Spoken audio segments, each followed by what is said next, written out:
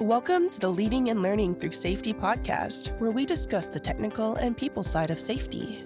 Safety should be your primary leadership tool for discovering more about your people and culture.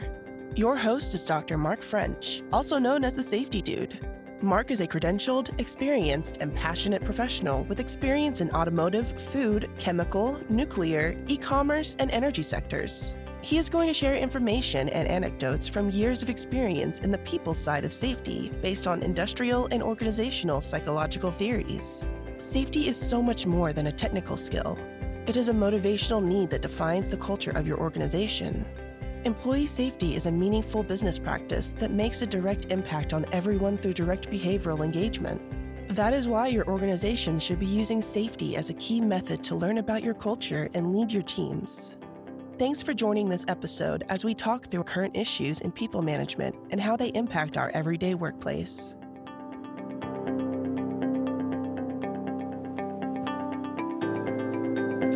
And welcome to this episode of the Leading and Learning Through Safety podcast. Hey, I am your host, Dr. Mark French, and so happy that you have joined me again for this episode.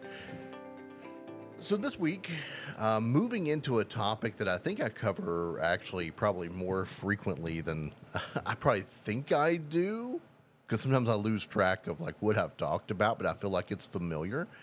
But I'm going to go back to it anyway, and it circulates around, I think it will begin with the talk on heat stress and hot weather safety and hot temperature safety, because that can happen indoors or outdoors.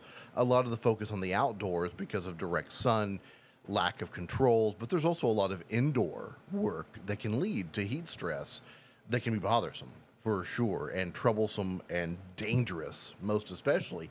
But what I want to really talk about is reoccurring hazards that happen in the workplace, and how in my past it always feels like we're never prepared for something that is very routine. I'm sure in your life, either as a leader or as a safety person, there's something that always happens that you go, okay, we know this happens. It happens frequently, or it happens on a regular basis. Maybe it's a turnaround or a shutdown or a specific type of meeting or leadership conference that you do with your company.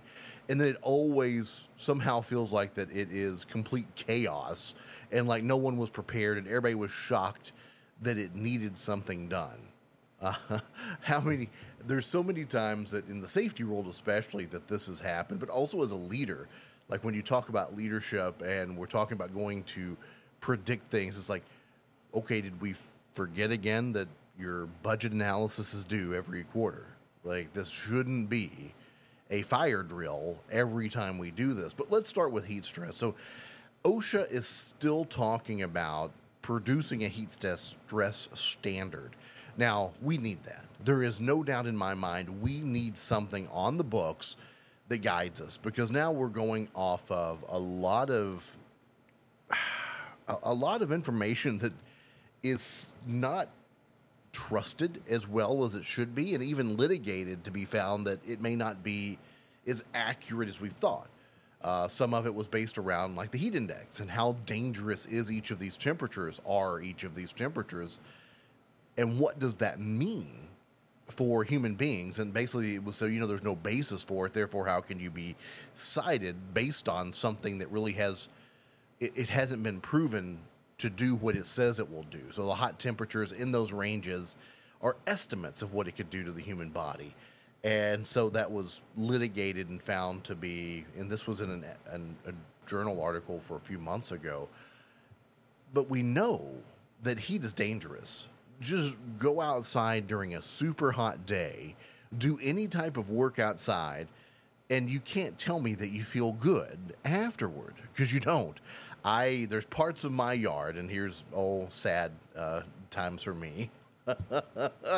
There's parts of my yard that has to be push mowed, and I have a lot of yard, and it never fails that the only time I can get out there and do it, whether it's not raining this year because it's in my area been just raining nonstop, it's blazing hot. It is heat index of 100 and it's crazy. And I'm out there trying to push mow, and there's no doubt that stinks. I hate it. So you can only think of where we're trying to protect, primarily agriculture is where this is focused, which is also the flip side of it, is that there is an economic impact to having a heat stress standard on the books. But for me, I see the benefit of assuring someone doesn't die on the job because of heat stress to be more important than some economics that can be mitigated. There can be a common sense approach, and I know when we sometimes talk about legal and we talk about attorneys and we talk about the government and we talk about common sense, those two things sometimes don't come together very well at all. And so there is skepticism on whether or not that can be done effectively.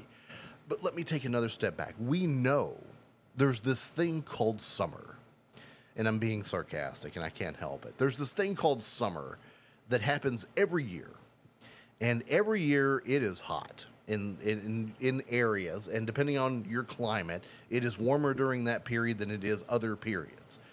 And we act surprised that we have heat stress issues with our workers during that time, and that blows my mind.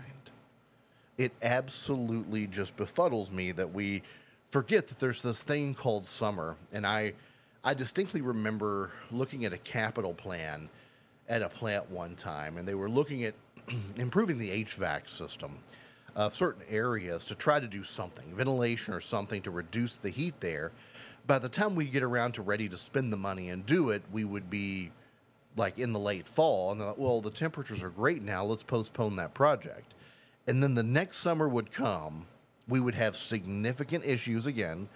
We would start to ramp back up. We'd pull all these files back out. We'd go after the capital money. It would cool off, and then we would table it. And I say we because I was there too, even though I was not advocating to stop. But again, I was not one that could control it. And so, as much as I advocated, it finally became where it was a running joke with me that around like early spring, I would start going, there's this crazy thing called summer that's going to be coming at us really soon. And would anybody like to predict whether it will be hotter or colder during this phenomenon that's going to shock us called summer? And the sarcasm was not lost, but still, I never really saw any fruition to what we were doing, unfortunately. But yet there's still every year, I read the articles of where someone has unfortunately died, or an article of where they're talking about heat illnesses or what can we do and how can we prevent it. And I don't understand how it seems like it's a surprise that all of a sudden you didn't know it was going to be hot, because I am for certain that every year it gets hot. I grew up helping an uncle in a tobacco field. That was hot. And luckily he didn't work us it was very, as well as it could be managed, it was managed with frequent breaks, family, treated well. But still, it was hot. And it would wear you down quickly, especially day after day of it. It would just be tough. There's no other way really to describe that. And I don't understand the idea behind, hey, what? You mean it's here again? This hot weather. Unbelievable. I am not sure where it came. It came out of nowhere, that heat this summer.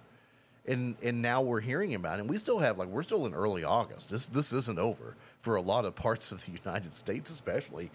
It's only going to get a little bit, it may get hotter before it starts to get cooler.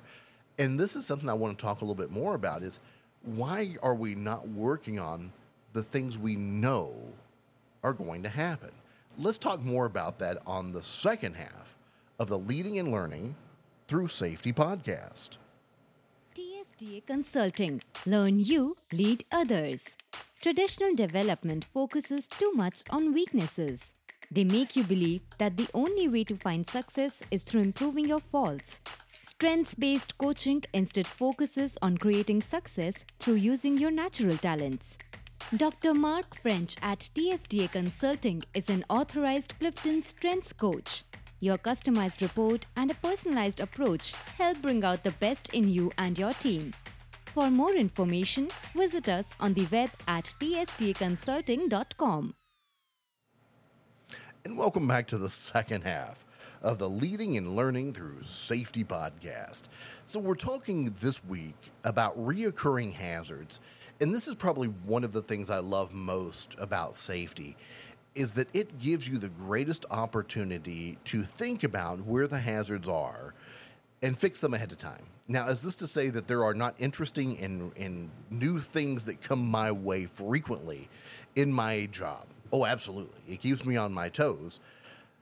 But the majority of it, to be perfectly honest, the majority of it are things that if I truly sat down and looked at the work process and looked at the temperature and looked at the cycles and looked at the work that an organization does, I would say 90% of it can be predicted and understood what the hazards could be. Now, the sticky part is like where do you get your diminishing returns? Where is it that you protect enough that you say, hey, that right now, let's move to the next one. Not to say we don't come back and continuously improve. If we don't continually come back and reevaluate at some point to make sure it's still the best available, we miss out. So it's always that cycle of let's fix it to the best of our ability. Let's get it good, and let's move on, and then we'll come back again, and we'll make it better later, and then we'll make the whole cycle better. But that's what's great about safety, and I think that's what attracted me when I first got into safety, is that I could sit down and logically apply basic principles that I had learned and apply them to the work. And you look at like your most dangerous situations, fall from heights, lockout, tagout, confined spaces, things like that. You sit down and you look at every job we're doing. Where are our people going? And you're able to say, okay, I know that they're going to be doing this, 1, 2, and 3. Therefore, we need a policy, we need a plan, we need training, we need the right equipment, and we need the right attitude in the organization to support it. Then we can do it. And that's so important that we can predict this, just like heat stress. Every summer, we know that we are going to have problems with heat in the outdoors. It's going to happen. Just like in the wintertime, we're going to have trouble in locations with potential snow and ice. There's going to be more slip hazards because of snow, ice, and such in our outdoor workplace, even leaving the workplace in the parking lot. That can be an issue, and we have to prepare for it. We can't act like that we didn't know that was coming, because winter comes every year, just like summer. And with indoor heat stress, we usually can get that information of knowing, like, this building, this department, this work is very hot.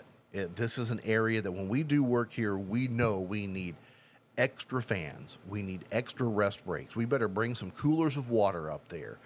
Or maybe we should look at an engineering change, like some ventilation or anything we can do to circulate more air or to create a cooling space for the team. And even thinking about where are they going to go to do a rest period where they can get rest from that heat. Do we set up a tent? Do we have enough tents available to give some shade? Are we making sure that the coolers are clean and full of water? I know it's great that we have coolers out there, but I also worry about the sanitation, random topic, the sanitation of those coolers, to make sure that we keep them clean for that water, because no one wants to drink dirty water out of a cooler. It just don't. So how do we clean? How do we get it ready? How do we provide these most important things to our team and be prepared for it every year to deploy it? Like, do we have a storage area that, okay, summertime gear, we're gonna clean it up at the end of the year, we're gonna put it away, and we know on this date, as temperatures start to get up again, we're gonna deploy it. We're gonna start training, we're gonna start educating, we're gonna start doing everything we need to do to get them ready for that hazard. It's much like going into a confined space, in my opinion. You evaluate the confined space, and then you follow the permit, and you debrief everyone on the permit. It's a very, as you can tell, I love logic. It's where I'm wired. I like the logic of, okay, we know we are going to go do this. Have we followed all these steps? And does anyone remember that last time we did this, did we have any issues? Were there any concerns? What else should we be thinking about? How can we do better this time? And when we say better, it doesn't mean faster. It means how do we do it safer? And maybe then that also increases productivity. But how do we do it safer? How do we make sure we have done everything we should do? Has anything changed since last time? And how should we adapt to those changes? And I love that. I love doing that logical process. Now, the real work, this is so easy on paper. I mean, as anyone would know as a safety professional, if you've had to do this, the paper part's easy. It's when you get out there and have to make it happen, and you rely on others to feel the same passion that you do, to understand the same logic, to understand that it's important that we do these things and protect our people, and that even that our team looks at it as that they want to be protected, and that they don't get that mentality of, well, I'm tough, I can do this, I can handle it. I am the penultimate summertime worker. I am going to just show you what I can do during the summertime heat blitz. We have to overcome that attitude also to convince them that, hey, that's great. You are. You are superhero material. But go ahead and get in the shade and have some water too. Because, that would be great. And making sure that we protect even those that may resist what we're trying to do. And I think that's where having an OSHA rule, coming back to what I very began to start with, I'll tie it together here maybe, making sure that we have an actual rule, a law on the books in black and white that says, here is how you should do it. That way we can point to it and we go, this is the law. It isn't a best practice. It isn't theoretical anymore. It's the real deal. It's a law. And here's what we have to do to follow it to make sure that you and all your team members are okay.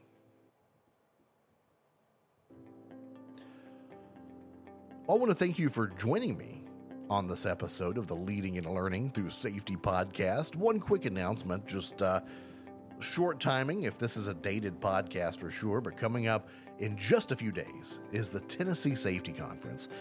In my opinion, it's one of the best state conferences in the nation. I absolutely love it. I'm honored to be there to be a speaker this year, along with so many other good speakers. If you're going to be in the Nashville area, really encourage it. If you're going to do some learning, that's a great place to do it. And until next time we chat, stay safe.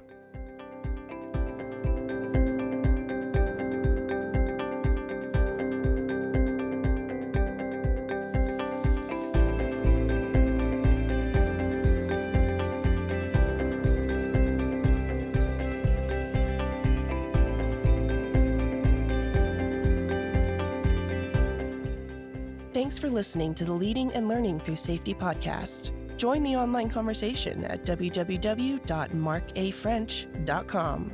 All opinions expressed on the podcast are solely attributed to the individual and not affiliated with any business entity.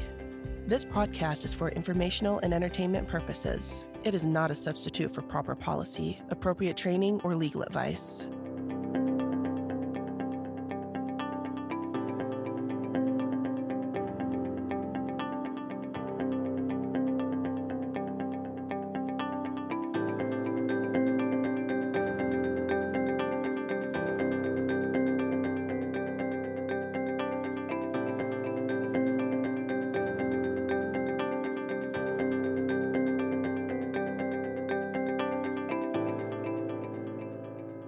This has been the Leading and Learning Through Safety podcast.